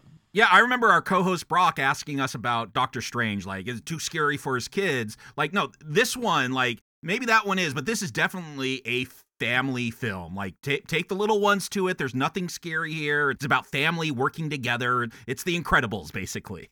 Yeah, I mean, to some cheesy effect. I mean, there's a line in there, like, Scott at this moment, it's just like, don't feel bad about messing up, Cassie, because I've messed up a lot, and I messed up everything but you. I'm like, is the Full House in the quantum realm? Like, this is... I feel like that's what Paul Rudd does, though. It makes you wish that he would induce vomiting, get rid of the ooze, and we wouldn't understand a single line of dialogue for the rest of this time. This movie would be better as gibberish because its sentimentality is just, it's elementary school level. It's really shockingly unsophisticated. And the character arcs are too. The fact that I just don't think there's a whole lot of character growth, but there's a lot of machinations. There's a lot that has to be done. Right. And there's a lot of coincidence. Like Scott's having that probability storm. He tries to shrink the power core. It doesn't work. But then Hope shows up and they fire together, and that does work for reasons. It's just... Yeah, I'm glad you didn't understand that either. I was like, they'll tell me. I don't know what this means. But yeah. Love power, because Wasp. They just needed more shrinking things, I guess. Yeah. So you can see, this is why I'm like, I don't know what there is to talk about in this movie. Because there isn't really anything going on with the characters, they just run around a lot. They run around a lot until they get out. It's kind of where I'm at. We could talk scene by scene about what happens, but I don't have much more to say. Yeah, I mean, there's standout scenes and then there's really dull scenes. But the middle of this movie is running on a treadmill. And they get the power core back and Kang has it. But for reasons, he won't return Cassie. He has no use for Cassie at this point. Just give her back. Right. None of that made any sense other than, as you say, this is also a bad Kang. This is how we understand that. Because he won't give Cassie back and honor his word, nor will he get out of there. I feel like it takes forever for this whole, it's literally an hour of give me the globe, Michelle Pfeiffer. It's shocking how time does seem to stop moving in this moment. Yeah, it's like he hypnotizes Michelle Pfeiffer because she walks off with him and she's very blank-faced, but then she's just arguing against him the whole time. And then I think the reason it takes him a while to leave is it's not just him. He has his robot army now, and they literally do a scene right out of the end of Attack of the Clones. You get this shot of all of his armies in these square patterns, just like the clones were at Attack of the Clones. Ships are landing to pick up the troops, just like in Attack of the Clones. I mean, I just couldn't believe both times I saw this. I saw this the second time with Marjorie. Marjorie leans over and is like, this is the Star Wars prequels, because that shot is just identical. It had that vibe. Even I, which I don't remember anything about Attack of the Clones, I agree that it had that Lucas 2000s vibe to it in these scenes. And, you know, they have these supporting characters. Are they supposed to be registering?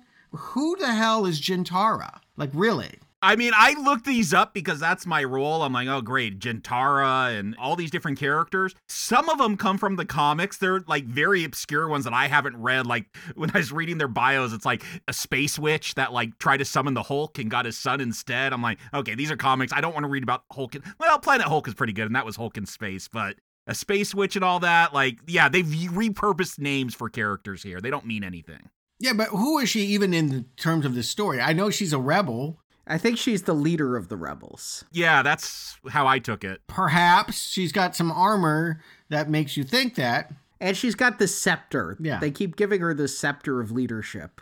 Right, but I mean, again, you feel like we should know a little bit about her. Like, some room should have been made. She should be the Valkyrie. I thought that's what they were trying to do. Mm-hmm. You know, to take this to Thor Ragnarok, yeah, she should be the Valkyrie who comes into her own at the end, but she really doesn't matter any more than the psychic. The Veb, who was wondering how many holes you have and you drink his ooze to understand the language, registers more because he gets a funny scene. And that's Kurt, by the way. If you were upset that the thieves, the supporting characters aren't here, yeah, the guy that was Kurt in the last two films is now voicing the ooze, David Dalmachian. Yeah, he's Polka Dot Man and Suicide Squad, and yeah, he's played both universes. We see him a lot. He did a really strange trick with his jaw in Girl in the Spider's Web. Yes, I know.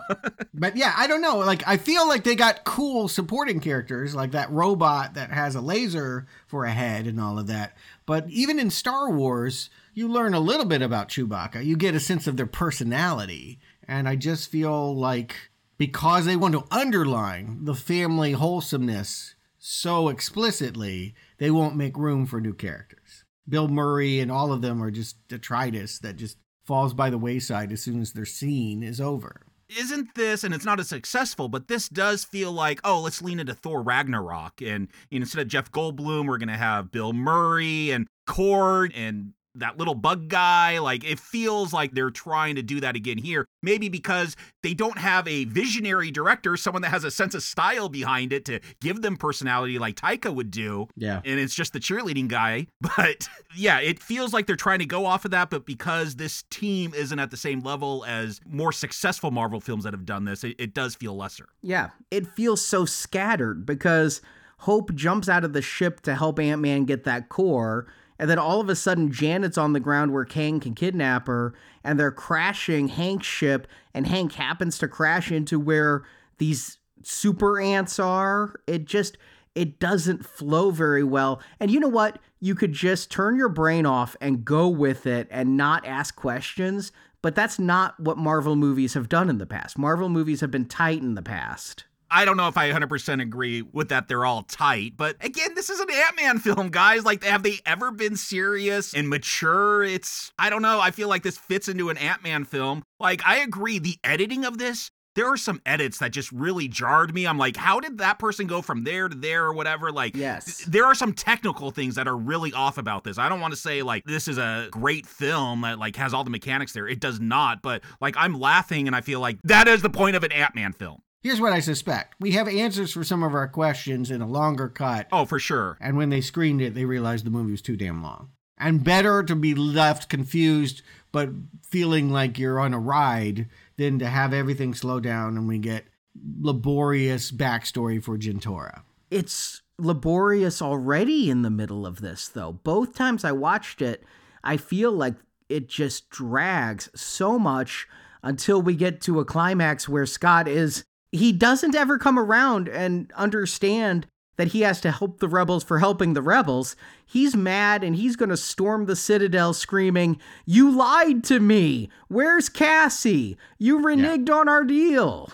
Yeah, if the idea was that he needs to have a social consciousness and be aware of suffering of others, he only gets involved because Cassie was involved. If Kang had handed her back, they would be back on Earth and wouldn't care about a damn thing happening to these quantum people. Well, they couldn't get back to Earth without Kang's power core anyway.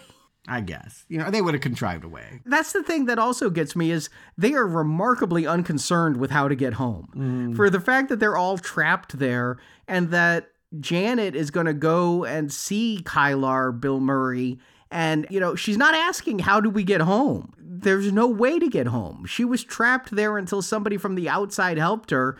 The only way out is that power supply, and yet she doesn't want to help Kang get that because he could escape as well. It just feels very messy and very unmotivated.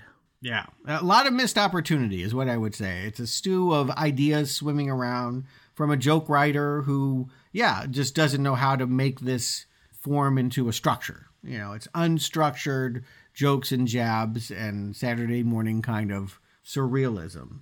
But are you laughing? Because you keep saying the joke writer is doing this, and I have to admit that in the middle, there aren't a lot of jokes. But at the beginning, at the end, with the goo guy, I do find myself laughing. When he gets his holes, I cheered. Yes, I'm like, oh, he finally got his holes. And then you find out he has super sucking powers or something. I think this movie has super sucking powers.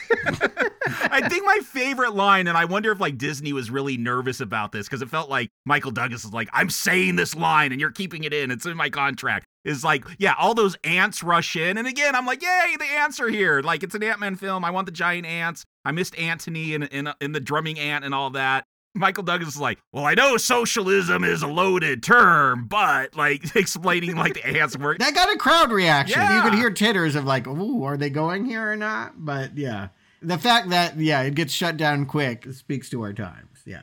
Yeah. The fact that the ants have formed a Class 2 technocratic society because the ants lived 1,000 years in a single day because of the time dilation of going to the quantum realm. Techno jargon, anybody? This is the best of the Star Trek The Next Generation episodes with just making shit up. Here's the thing. I don't care. I love the fact, these ants lived 1,000 years in a day and now they're super smart and have technology. Weird ideas, not always perfectly or even maybe acceptably executed, but I like the bevy of weird ideas going on throughout. I think I would be in a much better stance if it weren't Ant-Man. If this were another Avenger. If this was Iron Man, would you want this story? This doesn't feel like an Iron Man story. Even Doctor Strange. I feel like Doctor Strange would fit in here. Yeah, Doctor Strange could.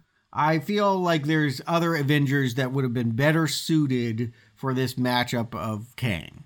And because they are making an Ant-Man movie, and because Ant-Man really only has Cassie, what is the threat of his life? That he was this, cool dad that got in trouble, sort of, but for good reasons. Now she's also getting arrested. How does he parent her? That they both can now turn big and hug each other. And I kid you not, most of this climax is about them, and she gets chased by MODOK and then tells him not to be a dick. And yeah, which I don't know how you don't have the line, don't be a Mo-dick in this film. There you go, Jimmy Kimmel writer. I came up with a better joke than any of these in here. But it's very elementary school. Hey, how about you stop being a dick? But it also feels very jokey Ant-Man to me.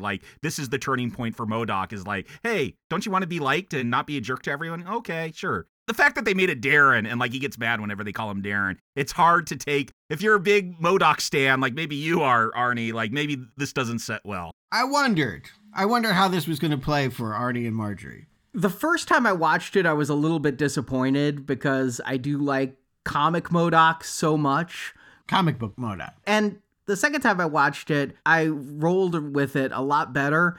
The problem I have is the special effect doesn't look very good of the big head. What is with that? That's got to be on purpose, right? It looks like it's projected. Yes. It doesn't look like it's an actual giant head. It looks like Big Brother from 1984. Yeah, I was wondering if that was on purpose. Yeah, some of these effects are not up to snuff. That's shocking that you say that, Stuart, because usually you just give that a pass, but that was something I noted. I gave it a pass, but again, we were paying $30 for 3D prices. Yeah. I mean, it's not the worst CGI, and one of my problems with the Jungle Cruise is like, that's about being on a boat in the jungle on a river. Like, you could have really cool actual scenery there, and that's just a movie filmed in a green room. And like, so is this, but this is a quantum realm. Like, I understand that. I give that this is going to feel all green screened. But yeah, there are times where if you had a more visionary director, someone that could pull a little bit more weight, like they could have tightened some of this up. Yeah. I love road movies. I love exploring a new dimension. There's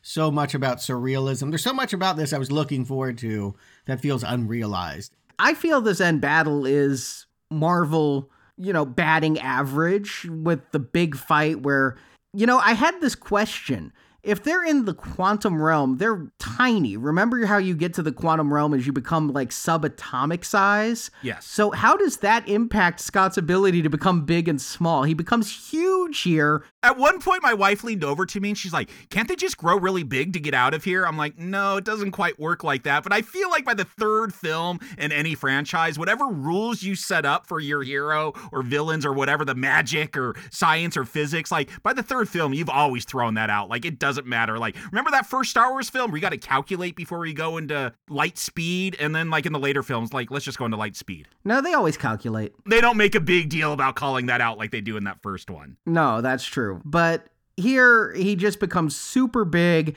and we get this huge army of rebels because Cassie sent out a message. That was Cassie's big thing, is to give the call to arms. And they're aided by those ants that come in, and they come in late, just like Michael Douglas comes in late. He doesn't do much either. He lets the ants do the fighting. Let's just put it that way. I mean, the guy's what, 80? I'm just saying it's a problem when you have action scenes with actors that are not limber, right? Always. For whatever reason, however much you might like them. I feel like if you're coming to this wanting a kick-ass Michael Douglas fight scene, wrong expectations.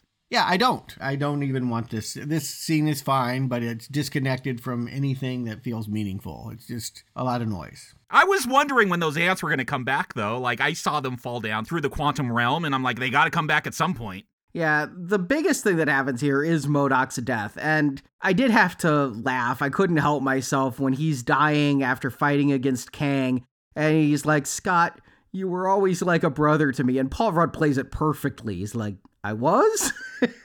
And then, at least I died an Avenger.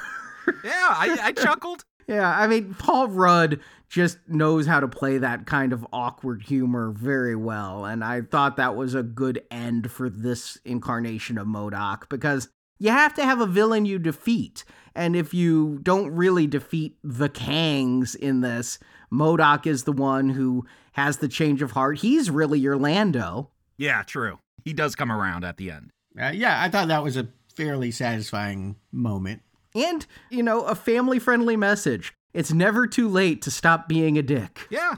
But suddenly there's a portal, right? Suddenly they're all back home except Scott, who's got a beat on Kang, or maybe that's vice versa. Janet does something during this fight to open the portal, and somehow everyone ends up right in Kang's throne room. I think they 3D printed something. There looks like a 3D printer or something, this tube that is doing something. I guess this is where he makes all his technology. But this is so cliche, like, here's the portal, and we got a group of people, and each one's going to walk through. But that last one, where is he? He's not coming through.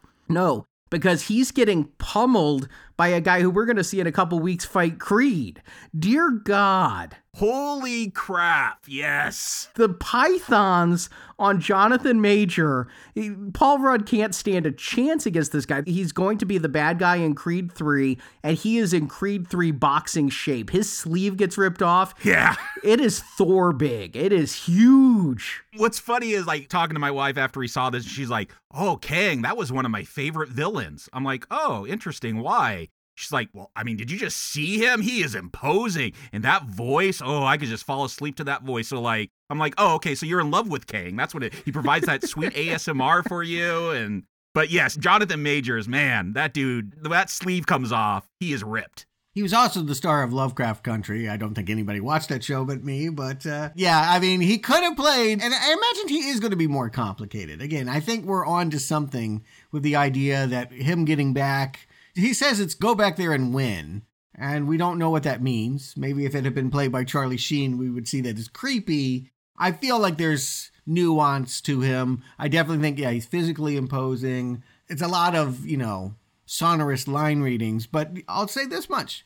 I like Kang too. And Marvel does have a villain problem. They really don't have too many in their stable that have had lasting power. And so, yeah, I think that they've got a good hook for the next 5 or 6 films. I'll agree. I was very suspicious of making Kang like your new Thanos for this next few waves of Marvel films, but by the end of this one, I've come around. I'm like, oh, I really want to get into this Kang dynasty and get into this storyline now. I like this villain. I like Jonathan Major. I don't understand this villain, though. I'll be just perfectly honest and say, I don't know exactly what they want, exactly what danger they pose to us. I understand the line in this movie that Cassie says, just because it's not happening to us doesn't mean it's not happening, but I want to know what danger Kang poses. And even Janet, at one point, she's like, you're going to destroy entire worlds. And Kang goes, yeah, but not yours. And so it's like, it feels like a very far off threat. It doesn't feel like a Avengers level, Earth level threat. I will say that is one thing I thought would get defined more in this film is what is the threat of Kang? I guess that's for another 6 or 7 films to slowly explore. Yeah, when I say I like Kang, I'm talking in very superficial terms. Yeah, agree. The actor is commanding. He looks scary in this fight. I'm looking forward to him coming back and learning more about him. Right, yeah. They've teased enough to have me ask the questions and show up eager to see Jonathan Major again, more than Ant-Man, frankly, who somehow wins the fight because poor Wasp, they let her come back and shoot one laser or something, and he falls into a meat grinder, something, I don't know. He falls into the power core and gets sucked in. It reminded me a lot of how Red Skull died in that first Captain America film, where, even Scott's going to be like, did we kill him? And I'm wondering, did they kill him? It's not until the mid-credit scene that they're like, he was killed. And I'm like, okay, so they did kill him. But at this point... No. He's coming back. He's going to come back and be their friend. I kid you not. By Phase 5's 6th movie, he will be an ally. I doubt that. They never did that with Thanos. I don't see it happening. They can't undercut who their new big bad is. Because he enslaved some people in a quantum realm doesn't mean people are complicated, right? I mean, we can all be tyrants and heroes. Maybe that should be an interesting message. Like, now that we're all superheroes, why don't we analyze the things that we've done and see if they're all heroic? I do love that Scott has this existential crisis at the end of this film. Like, he told me something bad would happen if he dies, and I killed him. Did I just destroy the universe? Did I just, doom Earth? No, I'm a good guy. I'm an Avenger. I did like him questioning himself at the end there. Yeah. And then shrugging it off. It's Scott fashion of being like, I'm going to go to Baskin Robbins and get a cake. It's Paul Rudd. Yes, but maybe. A misspelled cake that was made by that comedian you mentioned from the first film. Happy birthday. But yeah, so again, if this has been about anything, it's about he's getting that cake for Cassie. I missed all those birthdays, and now we're together. And who needs Wasp anyway?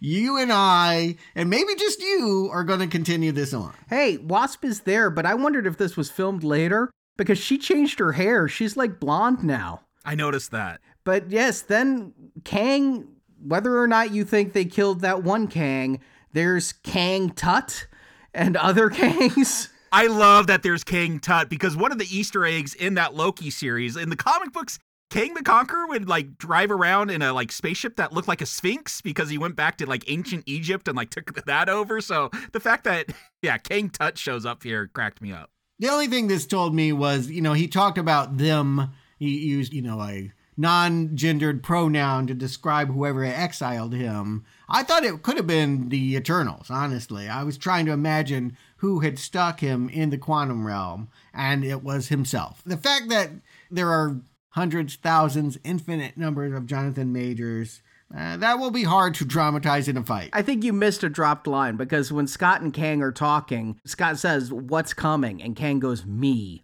a lot of me. Yeah. They exiled me down here. They're afraid of me. So because I watched Loki, I knew what he was saying at least. I thought it was kind of goofy. Like, you see these Kangs teleporting in and, like, cheering for some reason. Like, it feels like really bad acting. Like, we don't know what's going to happen in this scene, but let's just play it this way and we'll make it fit. Yeah, I agree. Yeah. You're to be intimidated by Kang returning. That is what the end credits at the end. It's not Ant-Man will return. It's Kang will return. It's weird that we get two, like, multiple Kang endings. Like, I thought, okay, we got our teaser here, and then we have another teaser. I guess this is for Loki season 2. I was 110% convinced that it was Bill Murray, right? Jeff Goldblum got the end stinger at his movie, and they've given Murray nothing to do. He wasn't even in the big battle. Murray showed up for as long as Murray was going to show up, I think. That's how he plays. I thought he would be riding an ant or something. You know, he had to redeem himself, but he is not the end stinger. And I don't even think they filmed an end stinger. I think they went, oh crap, we got to put something in there. What's done? Oh, we got this thing from just a Yes. Loki episode. Nobody's seen it yet, so run it. And my audience, the first time I said they were an animated audience, or animated audience, I suppose, and they got so excited to see Loki again.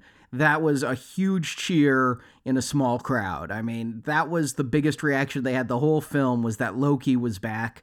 Did they not see the show? Are they just really excited for season 2? I don't know, but they were really happy to see that. And there was a question of, will Owen Wilson return for season 2? And it's good to see he is. Yeah. And also there is Kang. Apparently he is the true inventor. Take that, Thomas Edison, of the movie motion picture camera. Which would put this in the 1890s, Arnie. You said the 20s, but I think it's 30 years before that. I think they play it as the 20s, or they say that or something. Yeah, I went off what Wiki said on that one as for the time period. Okay. Whatever Wiki says, it's got to be true. And I thought he was demonstrating a time machine. Yeah, it said time travel, or... Yeah. Oh, okay. I didn't know what I thought it looked like motion picture cameras. Yeah, but he had a sign talking about time travel next to him, so... Okay. All right. Yeah, we don't know. We'll find out in future television series and movies. But for this one, Jacob Stewart, I honestly ask because I don't know. Do you recommend Ant-Man and the Wasp: Quantumania? Jacob.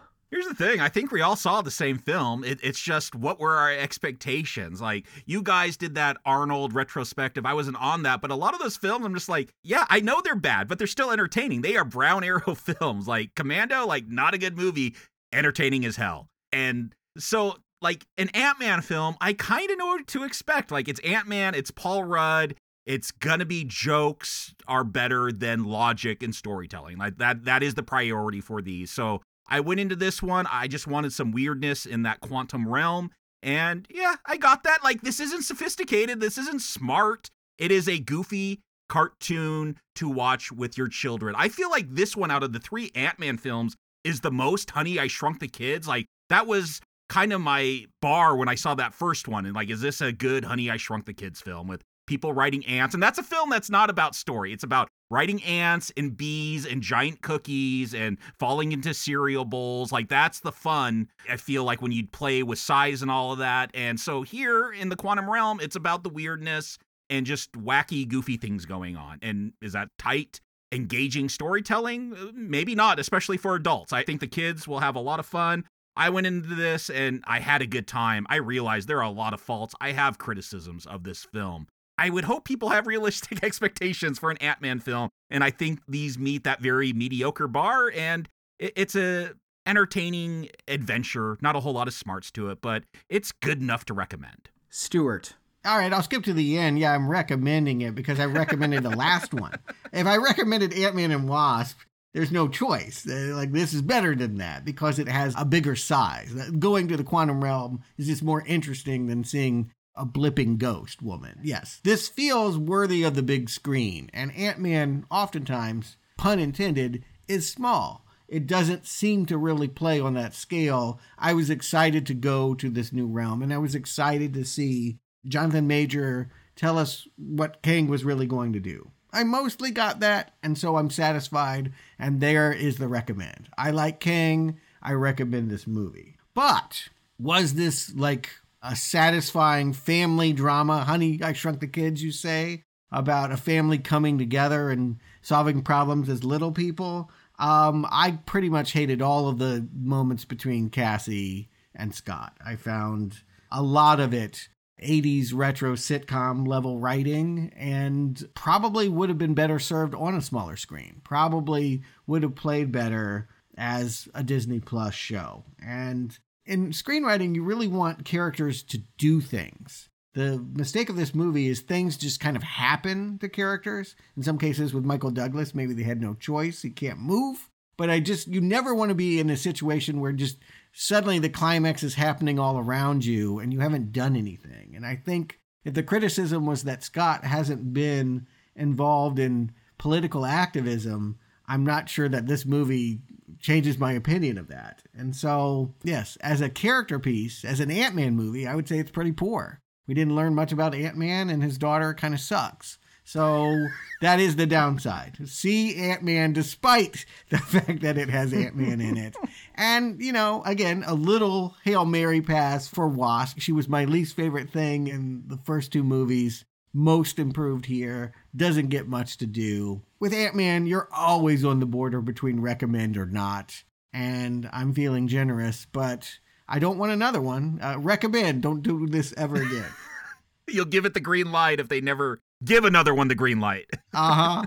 And I disagree with you, Stuart, in that you said if you gave Ant-Man and the Wasp a recommend, this is better. I rewatched both Ant-Man films this week and then saw this one twice. And my feeling going in the first time and why I had to see it a second time was to confirm. I find this to be the most unfocused and the least satisfying of the Ant-Man trilogy. I think this is a step down from what they've done before. You know what? I've dissed Peyton Reed a lot in all of our Ant-Man reviews, but at least in the first two, it felt like he was working on a scope with which he was comfortable. And here, this is too much for him. Yeah, he bit off more than he could chew with Quantumania. I just think that it's really unfocused and it shows a lack of direction. It shows a lack of creative control. Ant-Man should only play with Luis, is what you're saying. He can't do more. Maybe. You might be right. No, he's a good supporting character in bigger stories. He was great in Civil War. I loved him in Endgame, But here, I just found myself really in tedium during the middle of this film when they're giving all the Kang backstory and yet not giving any answers. They say so much and tell so little that it makes me think they haven't even decided what they want Kang to be yet. And yes, I didn't mind that Cassie had her own suit. I found that to be kind of cool. I like the design of the suit and things, but I had to wonder really hard, is this going to be the second Marvel movie to not get a recommend from me after Eternals? It is the second one on Rotten Tomatoes to not be fresh. But I needed something to tip me in one direction or another. What would either push it over to recommend or push it under to not recommend? Kang, Cassie. And you hate Cassie so much. I don't like that he has a daughter that's super smart that has a suit and has no need for him. That was really boring. Yeah, I agree with that. Yeah. Here's what's pushing me over to the recommend is that it was written by a joke writer who writes some funny jokes. Like in that first 10 minutes, I'm laughing almost nonstop. I love it when Scott turns on his audiobook and is like, I was turned into a baby by the Hulk. Am I the Hulk's baby? When did that happen? Did that actually happen? Yeah, that happened in Endgame when they were experimenting with time travel. He was turned into a baby, then turned into an old man, and then turned back into himself. Oh, okay. Don't remember that part. He's like, I peed myself. I don't know if it was young me or old me. Again, best in ensemble. But I laughed during that stuff. I laughed with the goo dude in here. And I enjoyed MODOK. I thought it was a pretty decent adaptation, if not faithful. I enjoyed MODOK in here. There was stuff to enjoy. And I'm also feeling generous, so I will give this a recommend. But I have to ask this question, and I mean it. What is the bigger disappointment? Disney-era Star Wars films or post-Endgame era Marvel films? Oh, Disney-era Star Wars films, easily. Like, not even a question. No hesitation. I mean, they are not making Star Wars films because they were so bad. If it wasn't for Spider-Man No Way Home, it would be a very close call. But between Spider-Man No Way Home being so good and The Rise of Skywalker being so bad, I agree with you that Star Wars is worse, but Marvel is on a downward trajectory.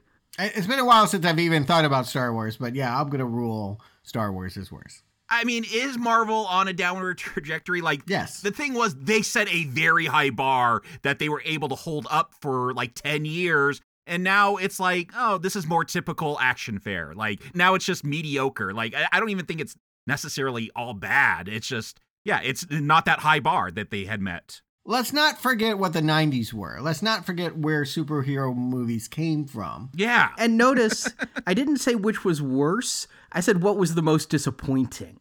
And going to mediocre from greatness is disappointing.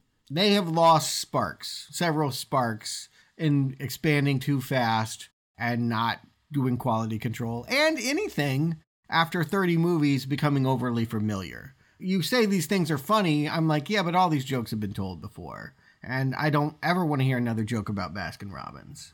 So that's the problem. It's like, this was the 31st Marvel film, and Baskin-Robbins does have 31 flavors.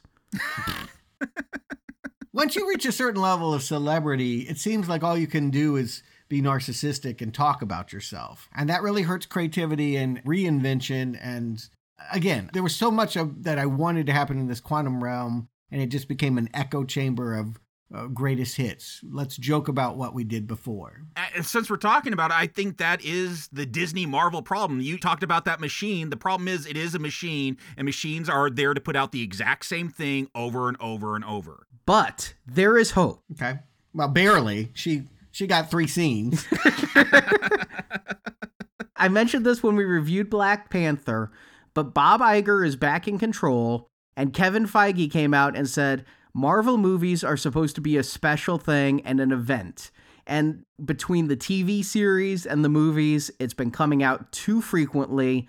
It's lost what made it special. They're going to be making less TV series, spacing things out more. I think the move of the Marvels to November is part of that initiative to give Marvel movies more space. And honestly, you know, I love the Marvel movies of before, but yes, I think quality over quantity would be so nice to have again. And so space things out and focus on making each one magnificent is great. And that's what Kevin Feige said they're doing. Get directors with a vision. Don't be afraid of that. Let go of that control a little bit, Disney. Yeah, and don't be in such a rush to bring to life every single character that's ever appeared in the pages of Marvel. They're not all gold. Already they've changed, you know, they made that huge announcement of all the TV series and all the movies that we thought we'd have to be covering. They've already changed some of that. Like Armor Wars was supposed to be this TV series. Now they're making it a one-off movie. And as far as I know, the only TV series that's confirmed for 2023 is Secret Invasion and Loki Season 2. Yeah. Great news. So I'm hopeful they can pull out of this. But yeah, this is an inglamorous start to Marvel Phase 5. Agreed. I'm actually more encouraged than you because I like Kang, and that's where I'm staying. It's like they got the right actor. But yeah, it wasn't as tight as I thought. I really thought it would be, let's get it together and reestablish faith with our audience. And it felt as messy as many of the Phase 4 entries. Yeah, I mean, what is Phase 4? Phase 4 is the forgettable phase. Forgettable. But we're going to be back with Jonathan Majors in 2 weeks when we review Creed 3. I mean, truly the best actor in this film. And how will he do against another Marvel bad guy, Michael B. Jordan? Sounds like a fun fight. A more fair fight than him versus Scott Lang. But before we get there, we got another Dracula movie to cover. The one that hasn't been told or seen. Another cinematic universe. Yeah, I didn't see this 2014 Dracula Untold, but it's gone well so far. I really enjoyed this series, and I'm curious about what I missed. Were we spared an awful dark universe, or was this the start of something good that just got cut down in its prime? You saying it's Dracula underrated? Could be. I hope so. We'll find out next week. And in the meantime, dystopias are still a thing, and we're in the 90s, where Global warming has created Waterworld. Kevin Costner. Underrated. This I'll call underrated. Notorious bomb, yeah. Mm-hmm. Unseen by me. I have not watched this film. I never saw The Draw, but I will be watching it by Friday in order for that review. So you'll be getting my newbie take as well as Stuart's apparently fan take. Yeah, I mean, it's Mad Max on jet skis. Like, well, that sounds awesome. There's The Draw. Yeah, you should have seen it in theaters. Like, there's The Draw. Yep, agreed. It will be out for our $25 donors and patrons, and I want to give a shout out to some of those patrons. Some of these are from our Patreon: Jeremy Mills, Sean O'Keefe, Andrew Morrison, Tim Welsh, Gerard Lavelle, Rob Carter, DJ Hankhammer. I apologize if I said that wrong. Hankamer. DJ Hankamer, Benjamin Timmers, and Sean Williams. Don't forget about Valencia Burns, Joshua Straw, Trevor, Timothy Graham, Simon Brennan, Alejandra Avila, Tom Ward, Son Burgess, and Anthony Opes. And thank you to Andrew Woodhead, Tom Janik, James Kinslow III, Darker Hue Studios, Kent Lyons, Andrew Doran, Maurice Wendell, Tommy Woodward, and Jeff Wade. You guys rock so much. You're like our army of super smart mechanized ants that keep this show going. Because I know socialism is a bad term, but we are a crowdsourced podcast. Without your support, we would not continue. Love it or not, it's why we're still in operation after so many years. So thank you for listening. But hey, we'll be back to Marvel in a few months. Guardians of the Galaxy Volume 3. James Gunn is ruthless, as we'll find out the next time the Avengers assemble.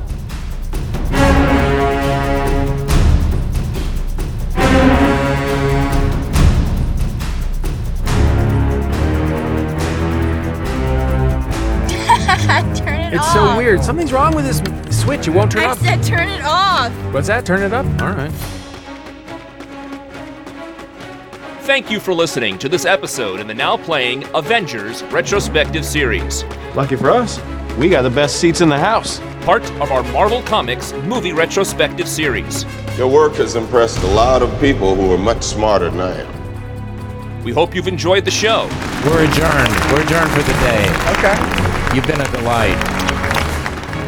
Head to NowPlayingPodcast.com to hear reviews of all the Marvel Cinematic Universe films, from Iron Man to Guardians of the Galaxy to Endgame, reviews of every DC Comics movie, plus hundreds of other movie reviews of series like A Nightmare on Elm Street, The Fast and the Furious, Ghostbusters, Jurassic Park, and more.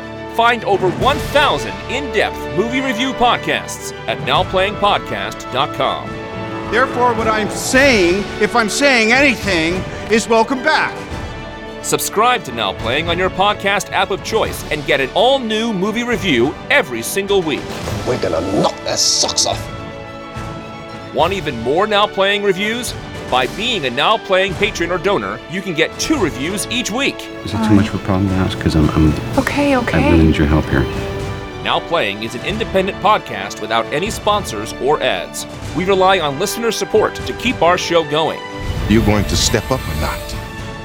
Donate to our show, and as our thank you, receive bonus podcasts. Whatever it takes. Whatever it takes. Supporters get perks including bonus podcasts every Friday, the ability to listen to us live, and you can even pick a movie for us to review and join us on the podcast. We need heroes. We need you. Find all the details at nowplayingpodcast.com/donate. It's a small price to pay for salvation. You can also compare notes with us on Letterboxd. Go to letterboxd.com/nowplaying to see what our hosts are watching when we're not recording podcasts. And follow Now Playing on Facebook, Twitter, Instagram, and our YouTube channel. It's strange. Maybe. Who am I to judge? Now Playing Podcast is produced by Arnie Carvalho. Well, multi-platform global operation. Associate produced by Jason Latham. He's pretty good at that, right? Now Playing is edited by Arnie. Now might be a really good time for you to get angry. That's my secret, Cat. I'm always angry. Now Playing credit narration by Brock. Are you making your voice deeper? No, He just did it again. Imitating the Godman. This is my voice. The opinions expressed in this podcast are those of the individual hosts and may not reflect the views of Venganza Media Incorporated. Just stick to the official statement and soon this will all be behind you. Venganza Media Incorporated is not affiliated with, and this podcast has not been prepared, approved, or licensed by any entity that created the film analyzed herein. All movie clips and music included in this podcast are the intellectual property of their respective copyright holders. They are included here for the purpose of review, and no infringement is intended. You really think that just because you have an idea, it belongs to you? Now Playing Podcast is an exclusive trademark of and may not be used without the express written permission of Venganza Media Incorporated. On behalf of the Time Variance Authority, I hereby arrest you for crimes against the sacred timeline. Now Playing is a Venganza Media production, copyright 2023, and no part of this show may be reproduced, repurposed, or redistributed without the written permission of Venganza Media Incorporated. All rights reserved. Hey, fellas. Hey, wait, where are you going? I've got so many more stories to tell.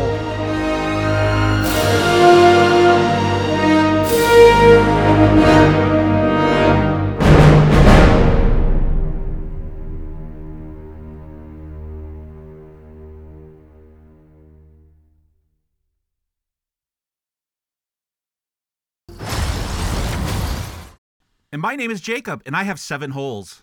I wasn't sure if you'd say I have 7 holes or and I am not a dick. No, I was actually counting on the I am not a dick. Yeah. Well, my first choice was actually to announce myself as the juggler against knowledge of beverages, but you could call me Jacob, but you did a MODOK joke, so. I spent all morning on ChatGPT, my AI bot, to come up with an acronym for my name. The eyes count. I'm sorry, but your pupils are holes. I mean, do you get into pores and all that? I mean, sure. Yeah, right, exactly. Where exactly does the navel end? How deep does the navel go? It doesn't go all the way in. I hope it's not a hole, Arnie. I mean, there is, yes, flesh that has prevented that from being a hole. I only stick the Q-tip in until it hurts. Okay. It's a hole. It's not a hole. Happy Bithday. Bith being a alien species in Star Wars. Is it? Yeah, it's the Cantina Band. Oh, that's right. Okay.